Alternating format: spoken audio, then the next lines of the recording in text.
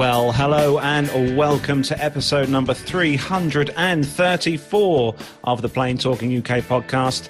And in this week's show, it has been a bad few weeks for Boeing's 767s. Aer Lingus mulls over moving its transatlantic base to the UK, and there's good news as more airlines ditch their charge fees to encourage more people to fly. Woohoo!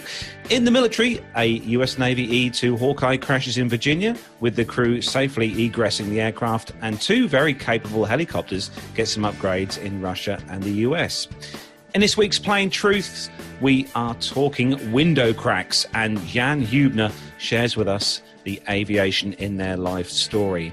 So joining me this week, as always, over in the P2UK Master Studios, it is the incredible legend that is Matt Smith. What do you want? What kind of a thing is that to say? Hello, everyone. Hello, how are we? Well, I was just thinking, Matt, because it's 9 years, literally 9 years since we got married. Yes. And you were the master of ceremonies at our wedding. I know. That was a very, very cool day, actually. I can't believe it was 9 years, really? 9 years. I know, it's crazy. It's How so did that crazy. happen? How did I know. that happen? How are things for you, Matt? All good? Yeah, good. Not really a lot to sort of... Well, actually, I say not a lot to report, actually. I've been driving coaches again as of this week, which is weird. In a good way, I mean. It's a very different experience to what I've been used to. I've got to be honest with all the social distancing and stuff in there. I mean, hats off to Lorraine. Did you come past here today? Yeah. We all came past here today. I missed that. Yeah, absolutely. It's a different experience, I have to be honest. But say hats off to Lorraine for if. I don't think you can ever make anything 100% safe, but I mean, what they've been doing, obviously, to try and get it as safe as possible. Basically, it's been it's an experience. Let's put it that way. But if I get it, it won't be through want of the measures that my boss has put in place. Let's put it that way. Well, I'm glad you're there doing all the right things in the studio, Matt. It's always good to have you in control, as always. Thank you. So, I mean, we're a bit stuck at the moment with this social distancing thing, because if I'm not here, we can't even get online at the moment. But I'm working on that. The studio is nearly remotely accessible. I know, it's scary. Scary. We'll have a drone in there next. So, what? Back with us this week. How many of those beers have you had? Only one. Oh, So okay. back with us this week, and it's good to have him back on the show again this week. He obviously last week I think he was doing some tour of a vineyard here in the UK, but he's back. It's Neville Bounds. I'd like to call it customer liaison in a restaurant, which I did again last night, actually, over in Stamford, Lincolnshire. But hello, everybody. Yes, great to be back on the show, and it's been a busy couple of weeks for me, I'm pleased to say, on the one hand, because it's been quite hectic. Bit of flying going on as well, and a full A320 last Friday to and from Edinburgh. I haven't seen that for a while, so that was encouraging. Although, unfortunately, people have forgotten how to get on and off planes. So that was delay and frustration. But we'll get there in the end, don't worry. So I'm guessing the whole flying for work thing is gradually coming back for you? Well, we're allowed to fly within the United Kingdom, so we can't fly internationally yet. But it also means that my colleagues in Dublin that I need to see are going to come to Belfast so that I can actually visit them, because that is still technically within the United Kingdom.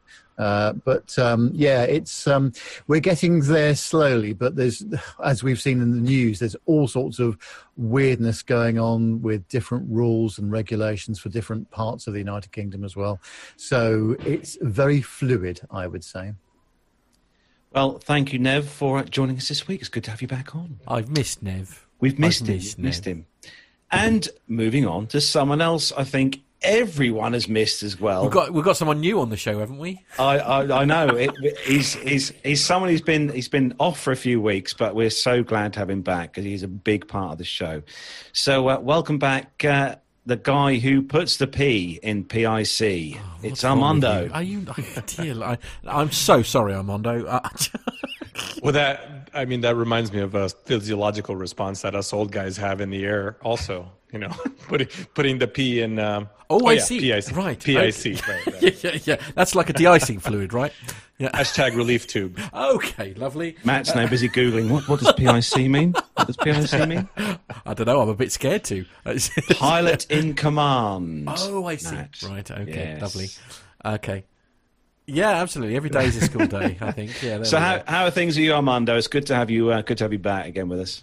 Yeah, as usual, I'm really happy to be back, especially live. I didn't get a chance to send you guys any video segments over the last couple of weeks, but it's actually been over 2 weeks, almost 2 weeks since I've stepped foot in an airplane. I've just been off handling some family stuff, but I go back to work on Sunday, and as glad as I am to be back on the podcast live, I will be just as glad to get back behind the control yoke of an airplane. Actually, Armando, am I right in thinking it was a certain someone's birthday not very long ago? Yeah, like yesterday. Yesterday, yeah. Yesterday was my lovely bride's birthday. Yeah, absolutely. And we celebrated with shuttling the kid around everywhere. So school, karate, grocery store. It's very, very exciting. Yeah, but we did celebrate with living the dream, clearly. Living the dream. And yeah. also, to be fair, as I say, because we were having our usual production meeting on a Thursday, Armando very kindly joined us for a little while, and so myself and John sang Happy Birthday, made Megan's ears bleed ever so slightly. A delightful rendition, I might add. You're lovely. You can come again. So, dare I ask, Armando? Come on, everyone wants to know what birthday gift did Megan get? Oh, from I you? don't want to know this because it'll be something really romantic and lovely, and all men everywhere will just literally be like. How big was the diamond? Oh, well, it was 28 inches by 30 inches, but it wasn't a diamond. It was actually a puzzle that you can get online made of a picture collage. She loves puzzles. That's what she does to relax her mind.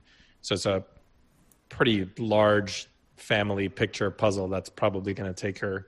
It would take me months to do. It's probably going to take her about 3 days to do. Yeah, but she's quite a bit brighter than you, isn't she? Much.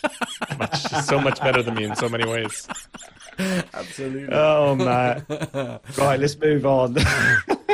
So we're gonna, before we all get in trouble, we can't move on.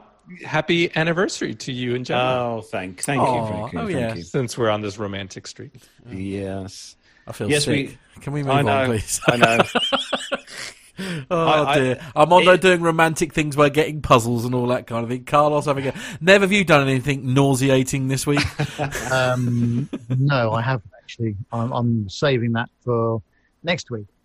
Oh, why? What's next week? Hang on. What's next week? I can't say. So, but I shall reveal all on next week's show. Oh, well, there we are. Well, all right. Blimey. Forget anything about aviation. Just tune in next week to see what Nev's going to do. Find out what that involves that about. Yeah, dearie me. Okay. Anyway, sorry. Carlos, do carry on. Blimey, it's just so much going on. I know. Where was all this in the show notes? Okay. Moving. Sorry, in John's defence, he's not psychic, all right? I thought he was. Yeah, okay. Anyway. Okay. So we are going to say a big thanks to everyone who's joined us for the live show this evening, and just go through the usual family members and some odds and some extras in the chat room this week. We've got Auntie Liz, Lane Street, Richard Adams. We've got Alex Robinson. Hello to you, Alex. Jenny in Rome. Hello to you, Jenny. Flyer152. Stephen Howland. Neil Lambourne is also in the chat room this week. Hello to you, Masha. Masha's joined us in the chat room this week. Richard Adams. Just want to miss Lane Street. We've got Armando. It's always good to have Armando in the chat room. I've heard of him. Hello to Alan Loveday. Hello to you as well, Alan. Good to see you in the chat room. And good to see everyone in the chat room as well this week who's joining us for the show. And don't forget, if you are listening to the show as an audio podcast and want to see what crazy things go on in the world of YouTube when we're doing a live show, just go over to YouTube and search for us, Plain Talking UK. And if you subscribe to us and hit the bell icon, which is right next to that, you'll be notified when Matt hits that stream button and we go live. So you'll be able to join us in the chat room and find out all the craziness that goes on in there each week. But without further ado, it is that time of the month where we have some rather big, humongous thank yous to say to everyone. So Nev, what's going on?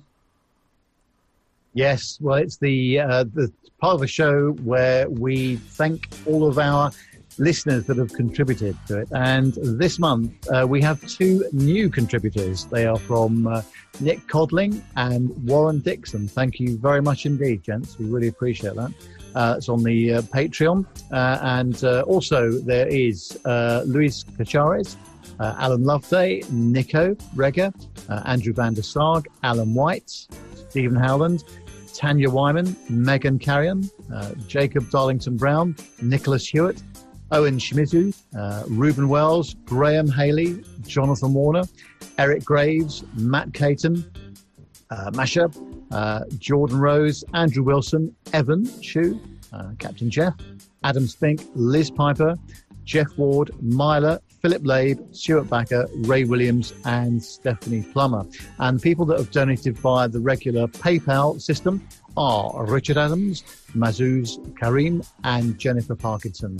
Thank you very much to one and all for your fantastic donations. They really help us put the show on the air. Yes, they do indeed, Nev, and obviously help with all the things that do with the show, as in the libsyn and the website stuff, and all the other bits of sort of tech that we've invested in over the last few months. And I think, Matt, we've got another piece of tech we want to invest in soon for the studio to improve things even more, haven't we? Yeah, we're after a new server that we're hoping we can use to get a little bit of HD video in from our remote callers, which we're slightly excited about, because we are now, thanks to your amazing support, literally streaming in actual HD as of last week, which is very exciting. Yeah, so we're in actual high definition this week. As we were for last week, because the studio's had a bit of a broadband update. Fibre arrived in Bungie this week, and we've upgraded. We were one of the first on the list to get the upgrade. So very excited about that. Good news. It's lovely. News. I've got all this bandwidth. I don't know what to do with it, so that's why we want a server now, so that we can do other sort of bits and pieces. We were testing a new HD platform last week, weren't we? We were, and it it sort of went kind of well. We're just not quite getting it to do what we want to do, so we've got to go and do a little bit more research. But yes, we're getting there. It's exciting times. Good time. So, just before we move on to the commercial, just a quick happy birthday wish to Laura, who's celebrating her birthday today. So, happy birthday to you, Laura. I know Will is looking after you, and I did help myself to some barbecue food earlier, which was awesome. So, thanks for that, and have a great day, Laura. Honestly, somebody's gate crashes somebody's birthday. I know. I'm terrible, aren't I? Anyway, come on, before we start getting told off by John. We are going to start the show then, as we do each week, with our rundown of the weekly news from around the world and the UK. So if all the team is ready, yes, we are. Let's go. Ready to go.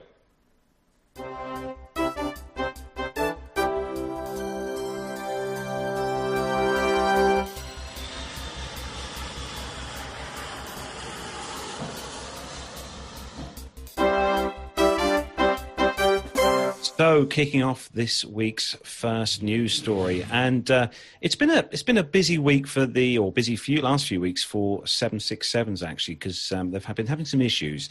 So this one is on the Aviation Herald website, Simon's awesome site, and the accident. This is an Omni Boeing 767-300, and this was at Bucharest on August the 28th. And they had a left main gear collapse on landing. So the Omni Air Boeing 767-300, registration November 423 Alpha X-ray, performing flight Oscar Yankee 703 from Kabul, Afghanistan to Bucharest, with 49 passengers and 15 crew, landed on Benezia's airport runway 07 with all gear struts down at 14:53 local time and locked, but at 2 seconds after the smooth touchdown, suffered the collapse of the left main gear. The aircraft skidded along the runway on its right main gear, aft belly and left engine cowl and nose gear lifted off the ground again, and it then came to stop on the centre line of the runway. The aircraft was evacuated via slides. No injuries were reported, and the aircraft was supposed to continue on to the USA following the stop in Bucharest to refuel. So Romania's AIAS, Civil Aviation Safety Investigation and Analysis Authority, reported the left gear failed during rollout And they also have appointed an investigation team to commission and then a preliminary report that can be expected in around about 30 days. Now, there were some pictures on the site. If you take yourselves over to the Aviation Herald website, there's some pictures of the landing gear strut, which it's definitely had an issue there, that's for sure. But there's also a few other ones on with the 767-300. Another one was in LA, in Los Angeles. This one again, a Boeing 767-300 again. Left main gear didn't extend. This one was a FedEx one, a freighter version of the aircraft on the 19th of August, which had the issue with a gear. And there was also a Kalita 767-300 and Vancouver on August the 17th, which had flaps problems on approach, and they had some various warnings. They also had an issue with the right-hand wheel well flap drive unit on that one.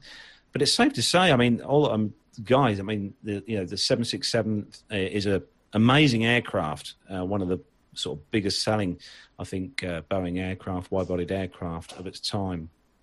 But it's had a few issues. But I will say, I think I looked at one of these aircraft. I think it was the Omni Air one. I think that was over 24, 25 years old, that aircraft. But what do you think, Armando? Yeah, the Omni Air is one of those operators that does a lot of U.S. military and U.S. government contracts. So it's highly likely that the 49 passengers on board going from Afghanistan back to the U.S. via Bucharest were all military folks redeploying from the combat zone. There was a similar incident. Delta had one on a 767 that had a trunnion failure, I think back in 1995, something like that. It's like everything else. This just happens to be the trifecta with the 76s this week. But, these airplanes go through quite a bit of, cycles. And now that being said, the maintenance has very strict inspection procedures and everything. But like everything else, it's a mechanical thing. This, from the pictures, it looked like it just snapped, clear in half. And the video, which it's, nowadays it's great that we have video that surfaces just an hour after an incident happens. But the video doesn't look like it was any kind of extreme weather or crosswinds or anything like that. But you got to admit, looking from the pictures, that's probably one of those things that's unexpected, and the crew managed to keep it right on the center line and bring it to a stop.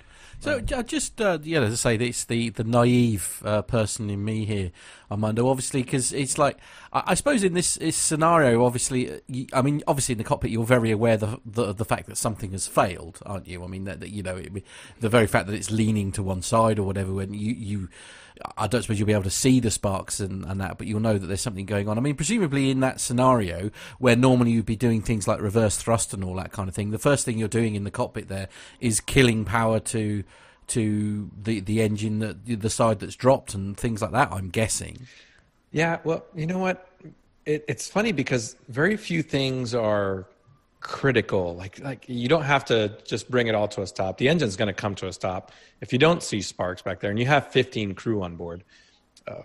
If the airplane's still centerline, it's still controllable, they're probably going to take their time to assess what's going on.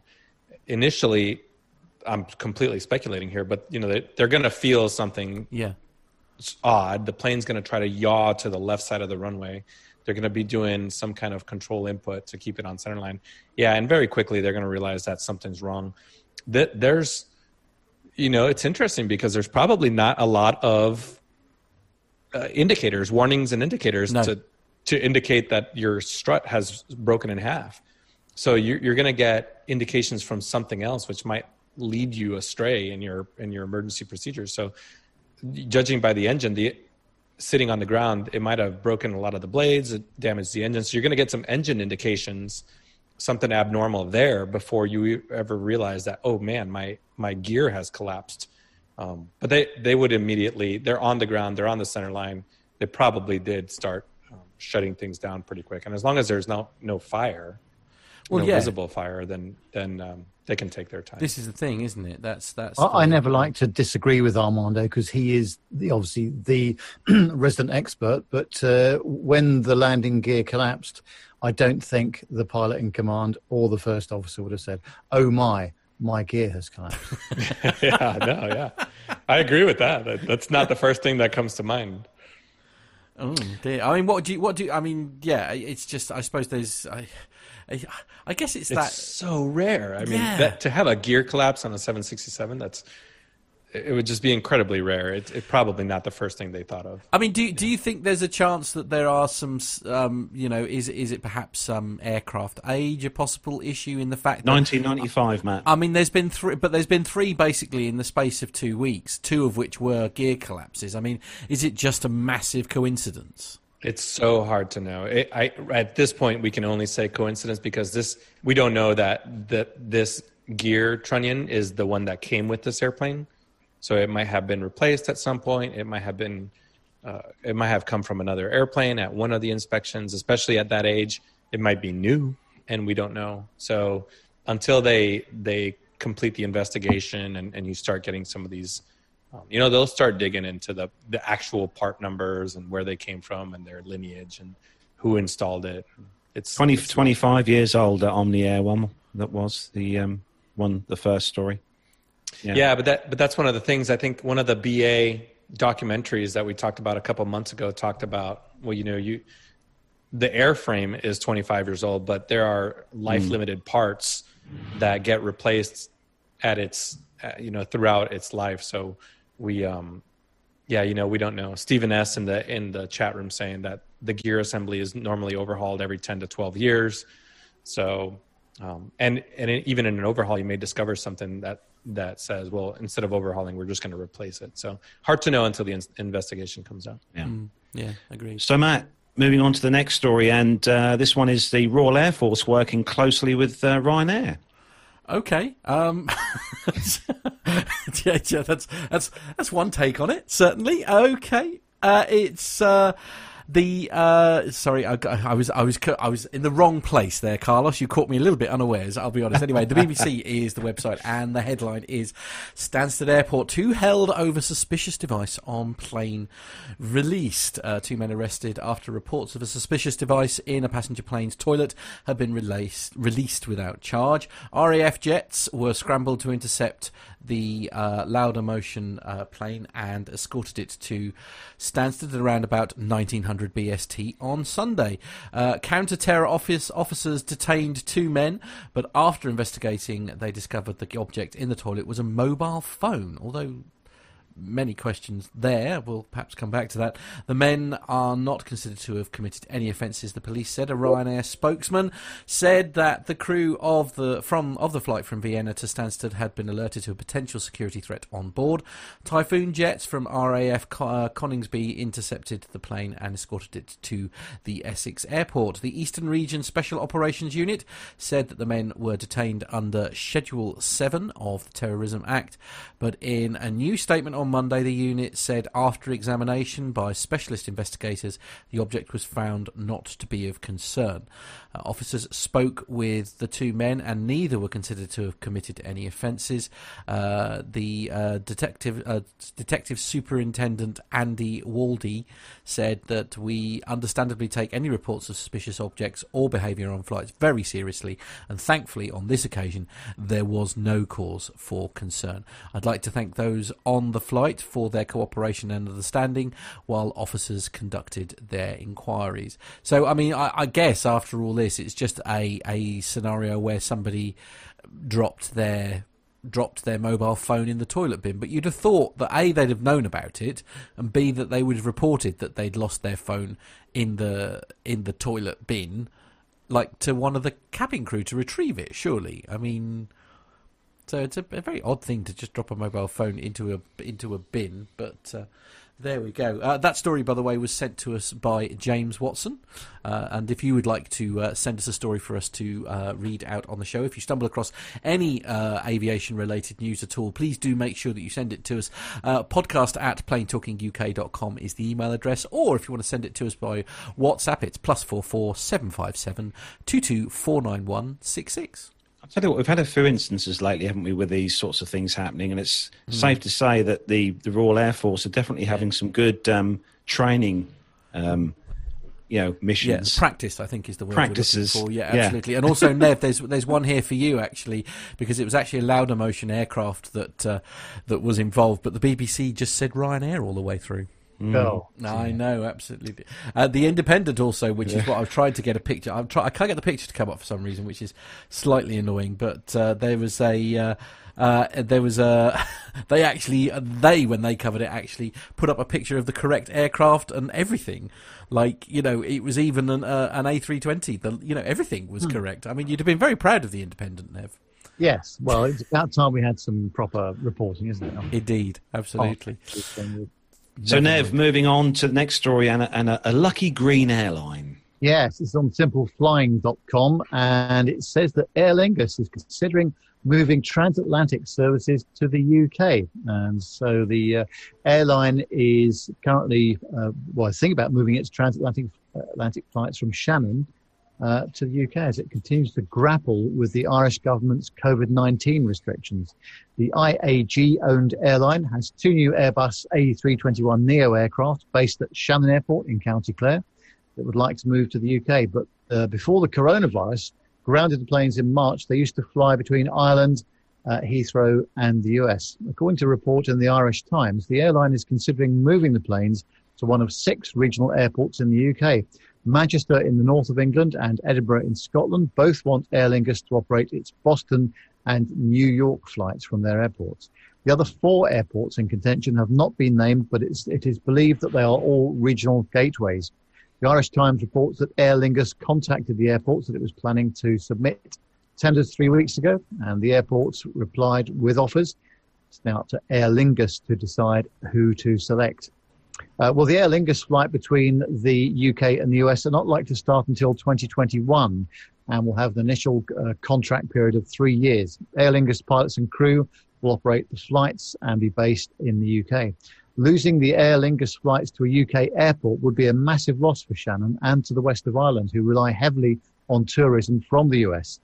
United Airlines and Delta have already said that they will not be flying to Shannon next year. With the loss of Aer Lingus, it would leave American Airlines as the only transatlantic service operating out of Shannon. A spokesman for the airport operator, the Shannon Group, said that they were in talks with Aer Lingus about resuming flights to America and Heathrow.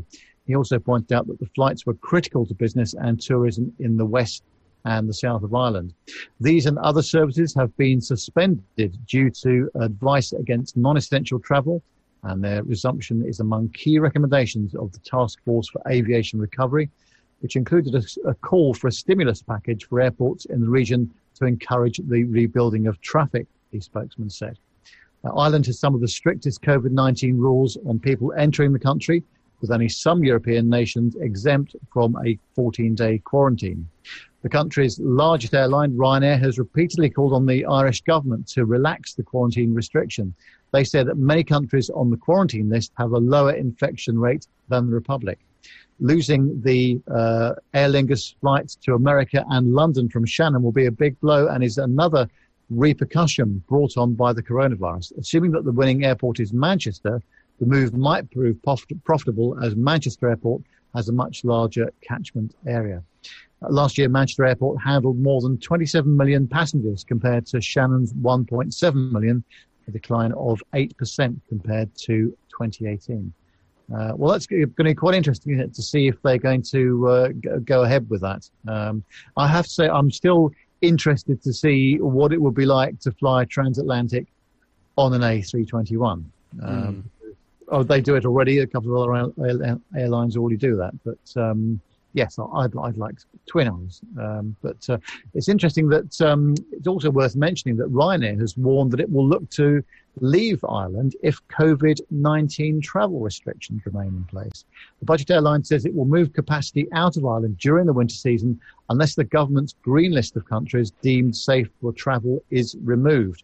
The CEO of Ryanair, Eddie Wilson, says you can't do business with a 14-day quarantine. Ryanair have insisted that they want the likes of the UK, US and Germany added to the green list at the very least if they're to keep their fleet in Ireland. So currently anyone travelling into Ireland from any country not on the green list must quarantine themselves for a 2-week period. This, Ryanair claims, is vastly discouraging travel and damaging business and tourism in Ireland. And I have to say I agree with that, because the way things have been going in the last couple of months, it's been pretty horrific for that industry. I mean, I don't know what's the answer here. I mean, part of me understands exactly where everybody's coming from on this one. I mean, I don't know. I guess the government are sort of damned if they do and damned if they don't in this scenario, aren't they? I mean, it's... yes, but having said that... there's a lot of inconsistency, which I think there's a lot of that, adds a lot of weight to their argument, doesn't it? And also, I don't think that they should have...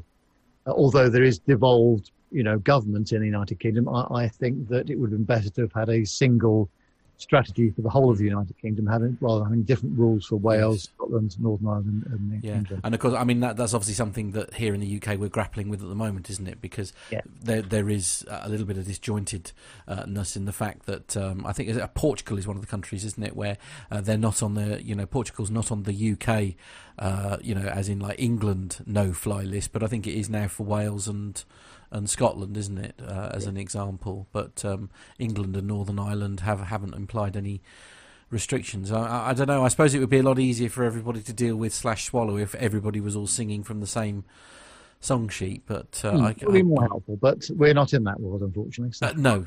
Thank goodness. They go along. Yeah, absolutely. Very much so. Next story is Armando's, and I think, Matt, if you were going to travel across the US, you'd want to do it on this would aircraft. I? Oh, okay, all right then. Loading the picture now. Not just a US. Matt, if the 757 tried to kill you, this is the way to travel. Oh, quite. AIN Online, the company Gulfstream, is reporting progress in the testing program for its new flagship G700, completing more than 100 flights to date. The Savannah, Georgia-based aircraft manufacturer also conducted flutter testing and expanded the flight envelope at both low and high speeds. In early May, the company announced that a third airframe had joined the flight test program. So get this, it is powered by a pair of Rolls-Royce Pearl 700 engines. The G700 has an intended maximum operating speed of Mach 0.925 and a maximum cruising altitude of 51,000 feet. But as part of the test regime, the aircraft exceeded both, reaching Mach 0.99. Oh, that's very close. At 54,000 feet. So the G700 will be able to fly at least 7,500 miles at long-range cruise of Mach 0.85, according to Gulfstream. Get this is the opposite of a 757 or the single-aisle A321. The large cabin jet offers up to 5 living areas. The largest galley in the industry, a 100% fresh air cabin system, and an option for a master suite with a shower. So go over to Gulfstream, check out their very nice website on this aircraft, and there's a little tool that you can play around with. If I flew it from my home airport, Bungie or something like that. Right. Flying a G700 from Bungie, you can almost reach Sydney. You can get to all of the U.S., most of Africa, all of Europe in some serious style. And Mach 0.99 for a business jet, that's amazing. That certainly well done sounds to these very guys. fast. I mean, presume that would need to stop if it was going over to Australia or whatever. It would need to stop and refuel at some point.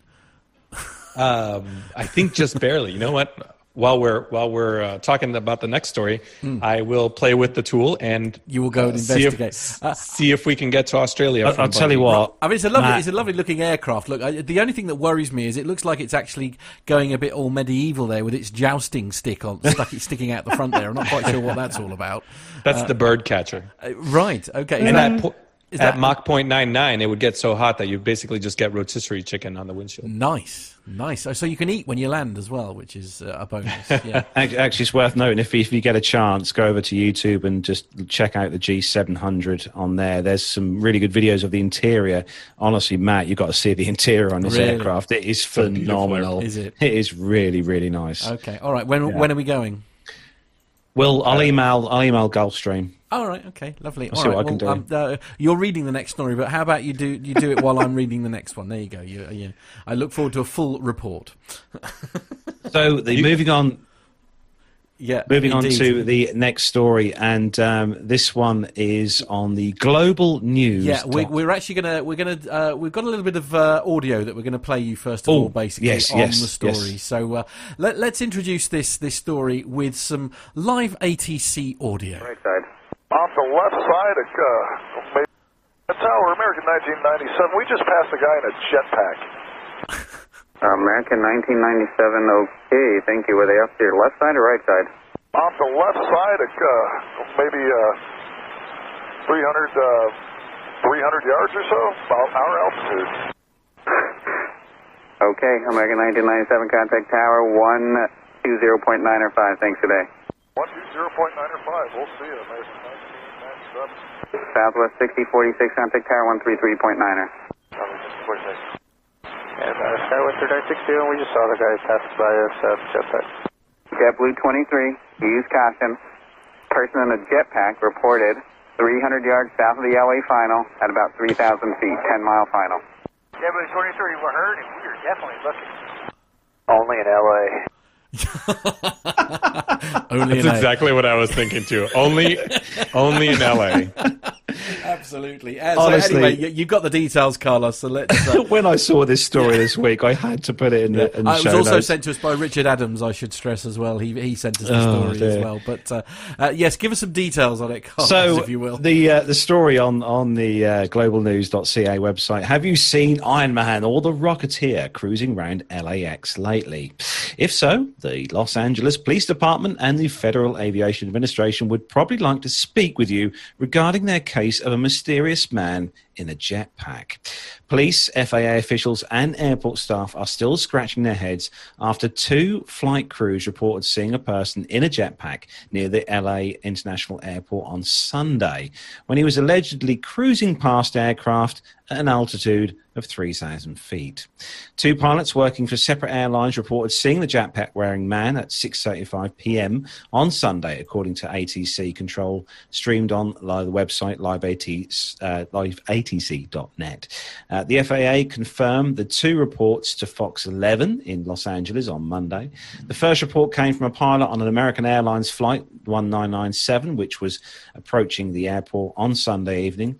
And obviously you heard the ATC conflab there, but the air traffic controller can then be heard warning a JetBlue flight about the unexpected aerial visitor.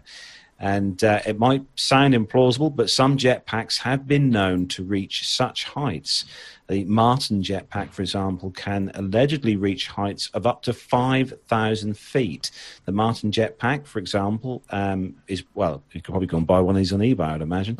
But a New Zealand-based company designed and tested the fan-powered jetpack in 2011, but their plan to sell the devices for more than $100,000 never quite got off the ground.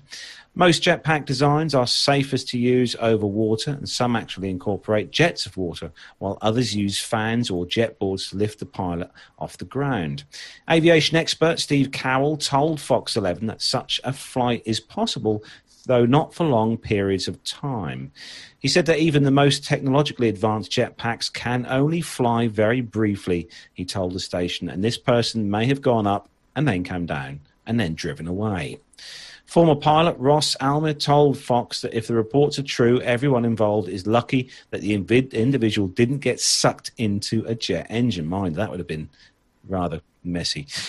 No suspects have been identified and no one has come forward to claim responsibility for the stunt as of Tuesday this week. However, people were quick to recommend fictional suspects on social media.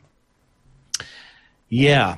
I must admit, when you listen to that live ATC transmission, it just tickles me when you hear the ATC controller kind of having a very quick giggle when that was reported.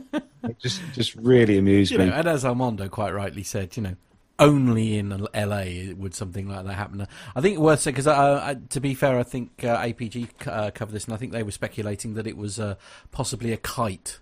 That was spotted, I think, and Neil Lamborn has mentioned that in the chat room as well. It's I don't know. I mean, do we think it's a guy with a jetpack? I mean, seriously. I mean, if 2 pilots have said it's going to be, I mean, pilots are normally fairly clued up. You'd like to think they'd know the difference between a kite and a person with a jetpack. So. Armando, you're our resident pilot here. I mean, I'm pretty sure you'll be able to spot the difference between a kite or a jetpack. Yeah, I would think so too. I remember flying north of RAF Mildenhall at about 4,000 feet, and seeing a glider, because there's a gliding club between RAF Marham and RAF Mildenhall, and that was a pretty shocking moment, and that's something that you expect to see in the air. And then I have seen a drone coming into Baltimore. A drone is hard to see, but once you see it, you sort of know what it is. So, yeah, I think that you would be able to identify it as a guy in a jetpack, But then the flip side of it is, you would think that anybody that's testing one of these things or developing one of these things would know that where and where not to fly it. I love that in the article they found the one picture of a man in a jetpack flying in front of an airliner. Yeah, absolutely. You couldn't do it again if you tried. I think it's worth mentioning also, Neil Landwarn is sort of landing you all in it here. He said, do we trust pilots to give us reliable information, especially given all the ones that we know? Oh, 51%. We only have to tell you from the front of the airplane. We only have to tell you in the back of the airplane what we think is right, is appropriate. Okay, fair enough. Yes, that's made me feel all warm and fuzzy inside. Thank you, Armando. I feel greatly reassured by. No, go out and listen to APG. They were talking about what are the most embarrassing PA announcements that you've had to make. Oh, really? It's pretty funny. Yeah. Captain Nix is obviously great. That doesn't surprise me. He's had a terrible day that he had to explain to all his passengers through the course of like 9 hours or something like that, and then he had to ditch him. Okay, we're going to a hotel. You guys, good luck on your own. They rode a bus to Newark or LaGuardia or something. I don't remember. Nice. Nev, is a jet? I was going to say, Nev, is a jetpack something you'd like to have a? Oh yeah, definitely. Yes, as long as it was a yellow one. Banana coloured, of course, and also for visibility reasons too. We would need quite the muff for you to record audio, right? Good point. Right, it's going pretty fast. Yeah, that's what she said. Sorry. Anyway, stuff whizzing past you at 0.8 Mach. I want to be as visible as possible. Good point. Yes, I think high vis is the answer. Yeah, just an orange helmet. Yeah. Orange helmet and a big fluorescent jacket. What could possibly go wrong? Anyway, we're going to move on before somebody sues us. Actually, this next story is great. Obviously, you heard last week on the show that Duxford have lost the Flying Legends display, yes, but absolutely. Matt, Duxford have got an awesome aircraft now coming. Yeah, indeed. So it's I want to say Faraday. Does that sound about right? Faraday, the UK company developing a hybrid electric short takeoff and landing aircraft for a variety of applications, including regional airline service, on Tuesday began operations at its new headquarters at Duxford Airfield. The move gives the startup the stability it says it needs to advance plans to achieve a first flight with the planned bioelectric hybrid aircraft, that's the BEHA, in early 2024. The company is the anchor tenant in Duxford's new Avtech facility, established as a research and development hub for general aviation ventures by Cambridge University's Gonville and I want to say Caius College, on land that it owns adjoining the Imperial War Museum site. The new facility is expected to be ready in 18 to 24 months, and Faraday will use it to build the new aircraft, in the process giving museum visitors a glimpse of how the 21st century aerospace industry works. For the time being, the company is occupying temporary space in the museum's Battle of Britain hangar. The design definition work, which has been underway with a team at Swansea University in Wales for several years, is at an advanced stage. The plan calls for the turboprop to run on biofuels and for hybrid versions of the aircraft to be converted to all-electric propulsion when this technology is finalised. The company company aims to have the first version of the aircraft ready to enter service as early as 2026. Faradair anticipates the building 3 variants of the BEHA, the initial hybrid electric M1H, a pilotless M1AT model to be operated autonomously for military roles, and an all-electric E1 expected to be available by 2030. The aircraft is similar in size to the former British Aerospace Jetstream 31 twin turboprop regional airliner with a wingspan of 55 feet. The aircraft is expected to be able to carry 18 passengers or 5 tons of freight on flights of up to around 1,150 miles. It is expected to have a service ceiling of around about 14,000 feet and operate at speeds of up to 230 miles an hour. Now, this is a very, very exciting project, isn't it? And as you say, it's been a slightly not the, I suppose, mixed news coming out of Duxford, shall we say? Although I think they reopen this weekend, I think, don't they? Since lockdown started, which is kind of exciting. But there's some great pictures here. I'm just going to see if I can pop up a picture of the the suggested prototype. But I mean, Armando, how do you feel about this particular aircraft? Well, this is the way of the future, isn't it? We every time we talk about a hybrid or an electric aircraft, we see just more and more increasingly interesting designs. I think it's a beautiful airplane. And, especially in the UK, if that's where it's going to start its life, what a great, what a great market for short haul flights with just incredibly efficient aircraft. And I continue to reach out to these companies to have them. I'd love to have one of them on the podcast and talk about their developments. And, I was just looking at Faradair and, probably going to reach out to them and say, hey, do you guys want to come on the show and talk to us and talk to our audience about your developments? I think that'd be great. Indeed, I think it's a great idea. Presumably, a lot of the domestic flying that you do, Nev, the range would meet most, what is it, like Newcastle and Scotland? There's enough range there, really. Especially if it was sort of based out of, I could see one of these very easily flying into and out of City Airport, for example. Yeah, and also, the possibility of regional airports, of course, is great for this kind of thing, as you say, with the kind of range they're talking about as well. So I think that's the thing, that trying to replace expensive trains, because some of them can be, especially if you haven't booked it in advance, for example, with something which is a bit more sensible. Now, obviously, trains work pretty well on some of those sectors, but not in all cases.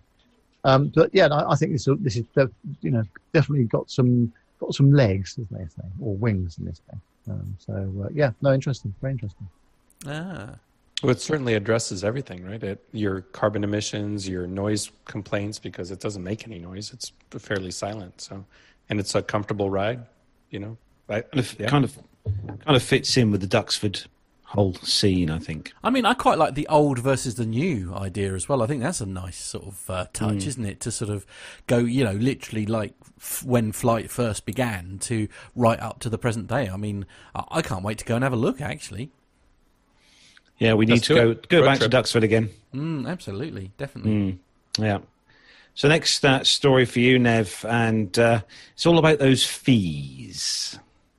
It is, yes, and there's plenty of them. And this is some of the problems we have at the moment. And this is from TheVerge.com, and it says that American Airlines and Delta Airlines both said they will permanently eliminate fees associated with changing or cancelling a flight.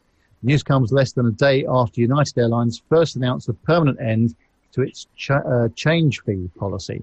All 3 carriers have been waiving change fees since March 2020. With demand dried up, the airlines are seeking to make flying look safe, stress-free, and most of all, cheap. I think we're ticking many of those boxes at the moment.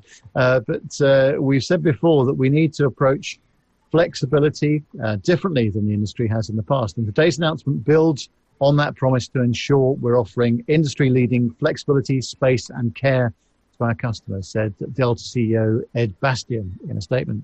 By eliminating change fees, giving our customers an opportunity to get where they want to go faster with free same-day standby on earlier flights and providing access to upgrades and seats for all fare types, American Airlines Chief Revenue Officer Vasu Raja said. Well, the new policy only applies to travel within the US, however, and airlines have traditionally relied on change fees, which can be as high as $200 a person, to rake in billions of dollars every year.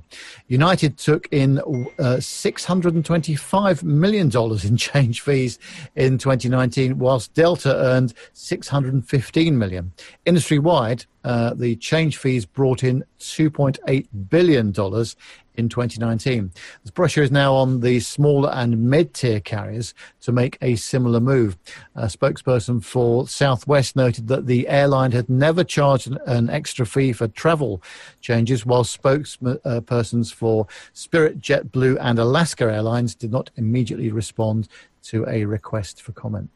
But yes, changing your flight, there's always a reason for the airline to see if they can get a few extra dollars out of you. I mean, I suppose in these times, though, I mean, it's just like, it's literally trying to retain the business as much, for as much as you can, isn't it? You need people to sort of rebook in these times when people are so unsure about flying.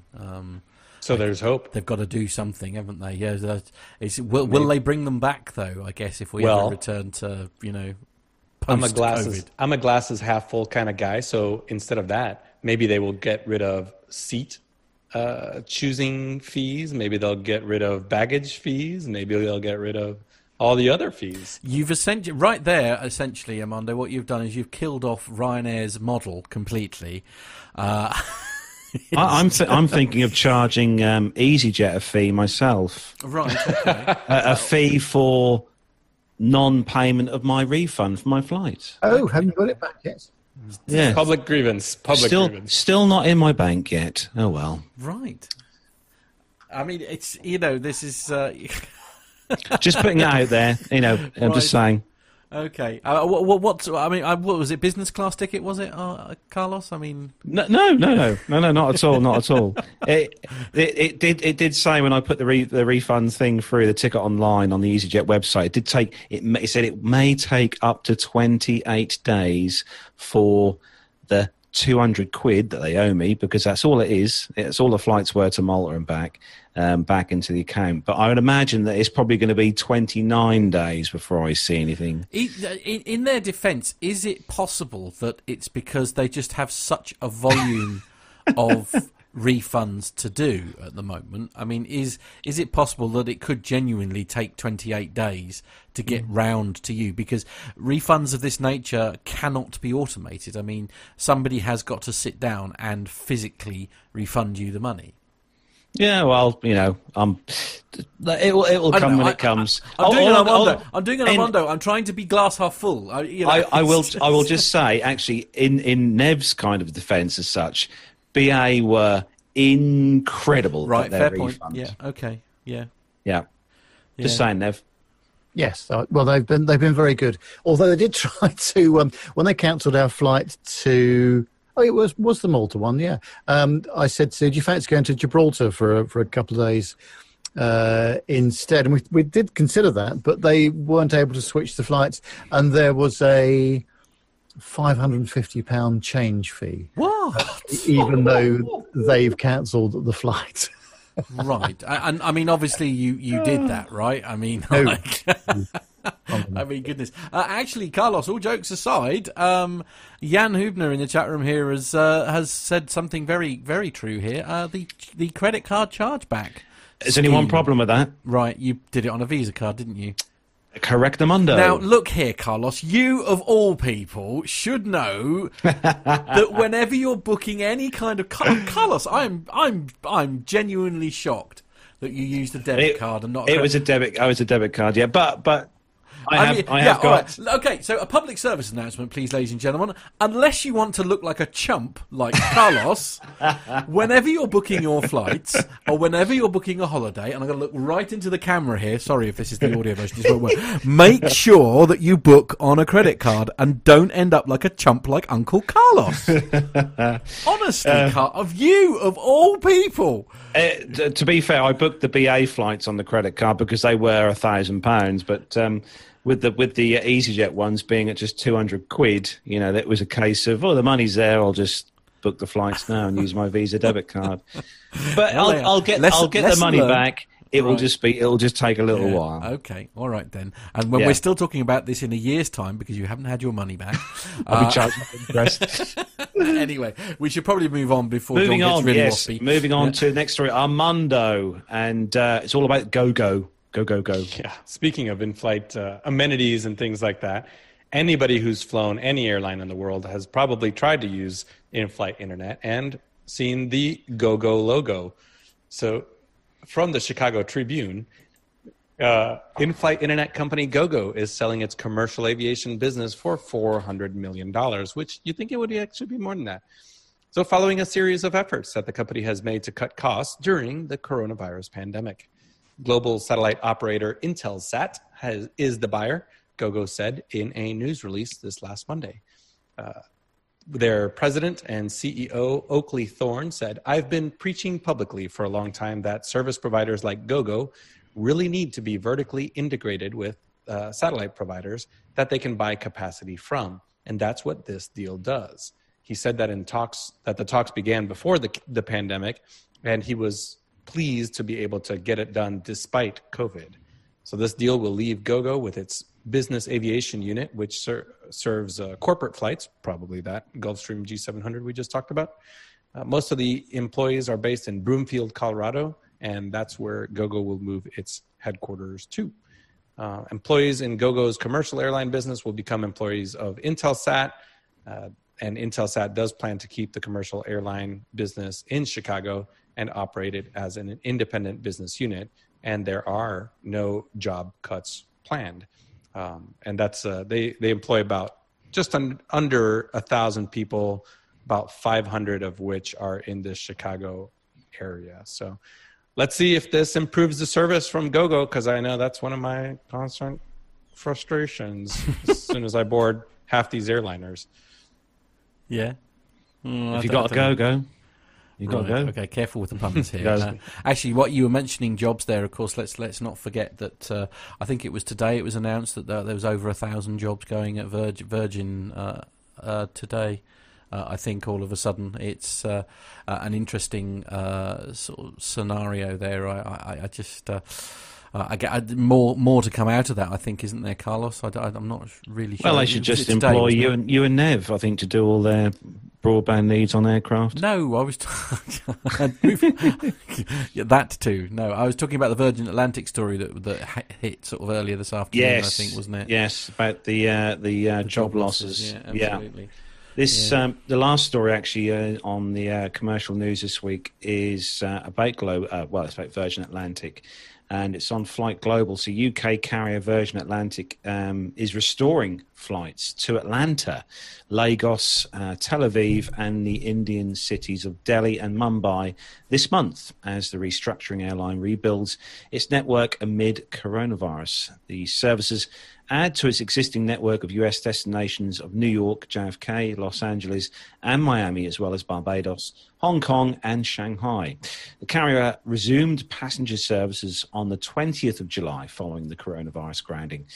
Virgin Atlantic Chief Commercial Officer, Joa Javinen, says we are continually reviewing our network as countries begin to open up their borders, and we're introducing more and more flying. He says that we are incredibly excited to resume services to Delhi, Tel Aviv, Atlanta, Mumbai, and Lagos this September, as well as increasing the frequency to other destinations. He says that we're now offering daily flights to New York, JFK, and LA, twice weekly flights to Shanghai as well. And notice as well on here, Wizz Air have announced 6 new destinations as well from Doncaster Sheffield Airport. So Wizz Air have announced its expansion at the airport with the addition of a second Airbus A320 aircraft and 6 new routes to Fuerteventura, Gran Canaria, Lanzarote, Tenerife, Lisbon and Eindhoven, starting operations on October the 22nd. Tickets to the new destinations can already be booked on wizzair.com's website and the airline's mobile app from as low as £17.99. Ooh. So it's coming less than 3 weeks after the announcement of Wizz Air UK's based operations at Doncaster, Sheffield. So actually, yeah, on that story about Virgin, Nev, was it, how many jobs was it Virgin were? Oh, today, 1,150, I think. So those are additional job losses in addition to the ones that were announced. I think Sky News said that Virgin have nearly, with that cut, of nearly half their workforce, I think they said. It's extraordinary. Yeah. And I think the problem is that the recovery from all of this is going to take a very long time indeed. Now we've seen the extent of some of the cuts and from BA last week as well. So, yeah, it's pretty horrible, this, and there's no quick fix to it, unfortunately. It'll be interesting to see when all this does finally things start to get back to normal, how many people who have lost their jobs within the aviation industry will go back to, if they're offered a job back within the aviation industry I was thinking that the other day, actually, and I wondered whether we're actually losing people out of the industry for good. And of course, when that happens, there's a whole load of new recruitment that's got to go on, expensive recruitment, and then training people from scratch in some cases as well. So it's a false economy on the one hand, but on the other hand, if they don't have the cash to keep the whole operation afloat, then they've got to do something on the overheads, haven't they? So, well, and that's the issue, isn't it? At the end of the day, I suppose you could keep all the staff on and then go under an awful lot faster. I guess the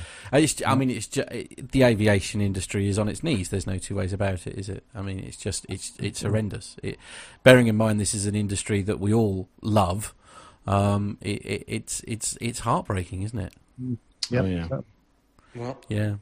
It's there is a bit of positive news, obviously, which Carlos, I think, is about to share with us. Yeah, I did. I mentioned that. Yeah, the Wizz Air one with the new destinations. But actually, there was a few airlines. I think there was some airlines I read on. It might have been Simple Flying. I think I saw the story on. I think Armando might know better than me. I think there was some US airlines that had kind of brought on a few more destinations. I think it was one of the regional airlines that had opened up a few more routes within the US. Yeah, there's just so much change going on right now. American and Delta both announced that they were going to cut services to, I think, 11 cities. Obviously, those are based on passenger loads, but somebody will pick them up. So then you have, the regionals or a smaller essential air service carrier that can come in and pick up that service. I know my particular company, we are in competition with SkyWest in many of our markets. As we evaluate our passenger loads and say, geez, maybe this isn't worth it. We're way smaller than SkyWest, and they're coming in to basically try to provide service to that destination. And the service will always be there. And without, there's getting political, and then there's getting aviation political, which is 6 months or 8 months ago, it was a buyer's market, right? You had all these pilots. Everybody was looking for pilots, and we had management on their knees, so to speak. And there was pilot shortages as well, wasn't there? There was pilot shortage, everything. There weren't going to be enough. This has leveled, if not changed, the playing field, where now the people behind the desks, the bean counters, and those that are doing money calculations are saying, wait a minute. So all these pilots that are going to go off, either early retire, take our severance packages, furlough packages, we're looking at 5 to 7 year callbacks before you go back to work, which, as Nev was talking about, people aren't going to wait 5 years. They're going to go off and do something else. Well, because they can't afford not to. Right. But then that means that the thousands and thousands of people that had begun training because of this pilot shortage that we were advertising, now you can pay them a quarter of what you were paying the guys that are saying, wait a minute, I'm going to go do something else. I've had enough furloughs in my life. So it's just this constant battle. And it just happens every few years. So just how quickly things change, huh? And the amount of pilots who are now grocery delivery drivers, that ratio is quite high from what I understand. I know of at least 2 people who are no longer airline pilots because of obviously what's going on here, both of whom are currently working for a grocery delivery firm, essentially for one of the major it's a supermarkets. high quality grocery delivery firm. Well, of course, absolutely. I mean, it's got to be at least Waitrose or something like that, hasn't it? Actually, Alex Robinson in the chat room says a couple of good points. He says that he's been made at risk of redundancy from his job, currently looking for work outside the aerospace industry for the time being, as it's slowing down the pace of the pilot training. Alex also says that he's hoping that after recovery there'll be a large demand for pilots. Which I hope so. I'm hoping Stephen Ivey. Look at his story. He's drastically reduced his flying, and he went off. They moved across the country to put food on the table and kind of pursue a different avenue. So there are just so many stories that way, and it happens every single time. It happened after 9/11. It happened after the recession. It happened every time there's a slowdown in the aviation industry. There's a good amount of people that say, you know what, that's just one too many furloughs for me. I'm going to go do something, Uber drivers, or go work corporate jobs absolutely. Or something like that. Oh, blimey! I'll tell you what. I wouldn't mind an A320 captain being my Uber driver. My Uber ride into town. I think that would be. I'd feel very safe. Let's put it that way. I think I'd feel very comforted. Yeah, they'd get on. They'd get on all right in a push button start car. Oh, now look. I see what you did. Actually, there. Just a quick one, Matt. Before we move on, just a quick hello to Lucas, who's joined us in the chat room. Hi, Lucas. Hello to you, Lucas. Hope you're well. Pilot Pip, he's just joined us as well, I noticed. And Pip, yeah. Yeah, absolutely. Rich from Sheffield as well. A few more names in there. Your friend is back. Yeah, your friend is back, John. Yes, absolutely. Yeah, John Jester. Yeah, absolutely. There we go. It's all part of the fin. Fin? All part of the fin. All part of the fin and the tail and the wings and the rudder. You just described it. Look, I'm very tired. Be nice. Okay. Bom dia, Lucas. Nós falamos português também. Oh, no, that's just showing off. Yeah, John, look at that. John, 4 furloughs. If you're motivated enough, you will make it. Which most of us are. Most of us do it because we love it. And we know that there's, for every good time, there's a bad time on the horizon. So, indeed, absolutely. You're going to have to teach me how to speak like that, Armando. I'm sorry. I was very, very, very impressed by that. Blimey. So we're going to move on to the next part of the show. And it's that segment of the show. Sorry, everyone looks forward to every week, especially my dad. Yes. So we are going to move on then to the next thrilling installment of The Plain Truths with Captain Al and Matt. And this week they are talking about cracks in the windows. Oh.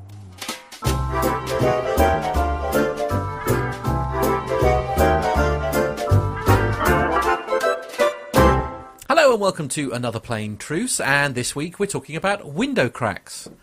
Joining me, as always, is the legend that is Captain Al. Hi, Captain Al.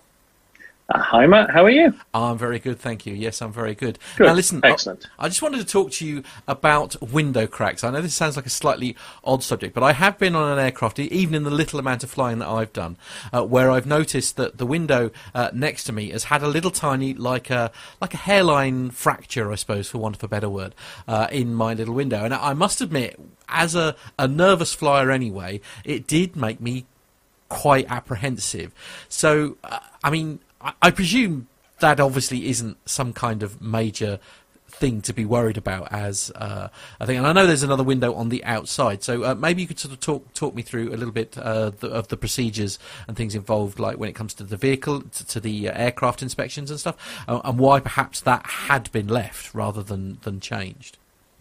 Okay, so within the passenger cabin, we've got those little windows that you and I look out of to admire the beautiful scenery beneath us, or the clouds. And you're quite right, there's two elements to it. There's the glass that is effectively on the outside. So that's what you are looking at if you're looking from the outside in. And then if you're inside, you've got a little bit of perspex, and then there's a gap between.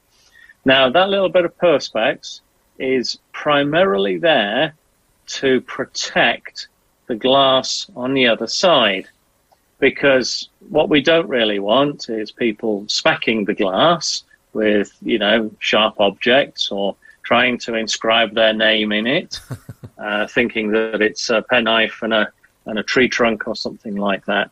And you will have probably noticed that there's a small hole in that piece of perspex. Yes. Yeah. And that's just to allow the pressure to equalize between the gap in between the perspex and the glass, really, because obviously the pressure in the cabin is changing. So it's just to allow pressure equalization between the perspex and the glass. So the perspex, which is just a protector for the glass, does get cracked and damaged. It's cosmetic. It's just there almost as trim, really. As I say, it provides a protection function, but it can be cracked. It would be very, very unusual to see any cracks in the glass on the other side of that perspex. And I can honestly say that I've never known them to become cracked other than by something hitting them. And that's been typically from the outside. So the windows in the passenger cabin, they're pretty robust, to say the very least, primarily because they're protected quite well.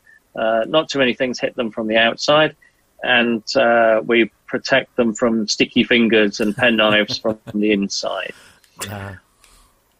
So moving on from what I call like the cabin area into the cockpit. Now, I mean, I've had something hit my windshield, and obviously I've ended up with a hairline crack or whatever that's worked its way up the screen. I mean, what are the rules as far as you as a captain is concerned? I mean, can you basically fly with a crack in your windscreen? So this is where it becomes a little bit complicated, because typically, windscreens for cars are made up of 3 layers, and generally for aircraft they're made up of 7 or more layers. And contained within those layers is a heating element, because we need to ensure that the windscreen remains clear at all times. We don't want it frosting up for obvious reasons. We need to see out. So, as you can appreciate, heating and cooling glass does provide a certain challenge, and the windshields themselves have a finite life, number of cycles. So they do become, over a period of time, delaminated. So out of those 7 layers, you'll start to see bits that are sort of slightly coming apart. And again, as you might imagine, there are tolerances for that. And typically what will happen is the engineers will take a felt tip pen and they'll draw around the area of delamination, and they'll monitor the spread. And that's perfectly normal, quite acceptable. With regards to cracking, we have basically 2 scenarios in flight.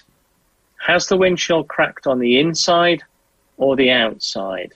So if it's just a crack that you can see, but you cannot feel, so typically what you do is you take a pencil, a credit card, not your finger, because if it is a crack on the inside, you will cut your finger. Yeah.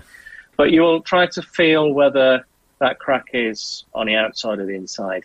If you can feel that crack on the inside, you have a problem, because the integrity of the windshield is seriously impaired.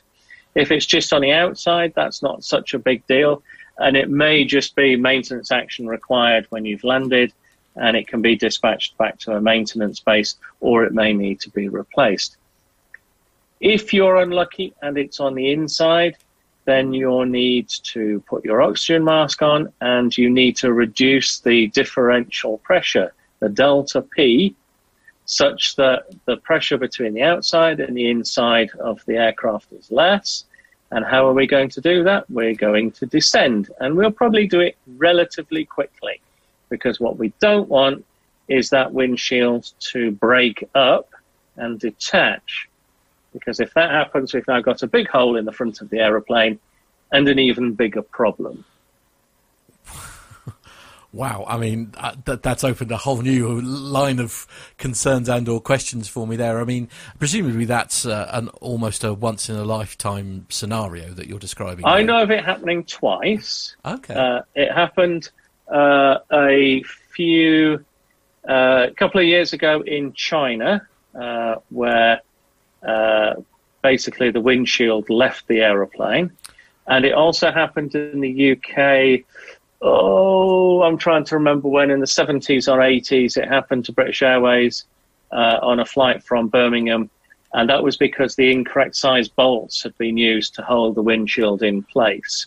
So the windshield was basically blown off the aeroplane, and the captain went with it, and he would have permanently left the aeroplane were it not for the fact that the first officer was very quick and grabbed his legs, shouted to the purser, who then came to the cockpit to be presented with the captain outside of the aeroplane, all bar his legs, the first officer holding on.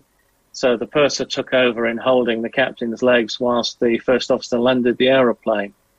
Apart from a bit of frostbite, the captain was all right. But yeah, that's incredible. Yep. And I don't know the exact circumstances behind the one in China. It happened, I think, the year before last. So it has happened, but they are exceptionally rare events, as you might imagine. So, and this would obviously generate immediate cabin depressurization, for example. So, I mean, what does that do to the cockpit, to the cabin as well? Presumably, like masks and things all have to come down. And yes, the bigger problem that we face isn't so much the depressurization. It's the 400 mile an hour wind that's coming into your face. Okay, yes, good point. Yeah, which is quite debilitating, really, because that's not something that you can easily deal with. Obviously, everything that's in the cockpit that isn't bolted down is no longer in the same position that it was, because it will have just blown everywhere. Disappeared, yes. So yeah, it's quite a substantial problem.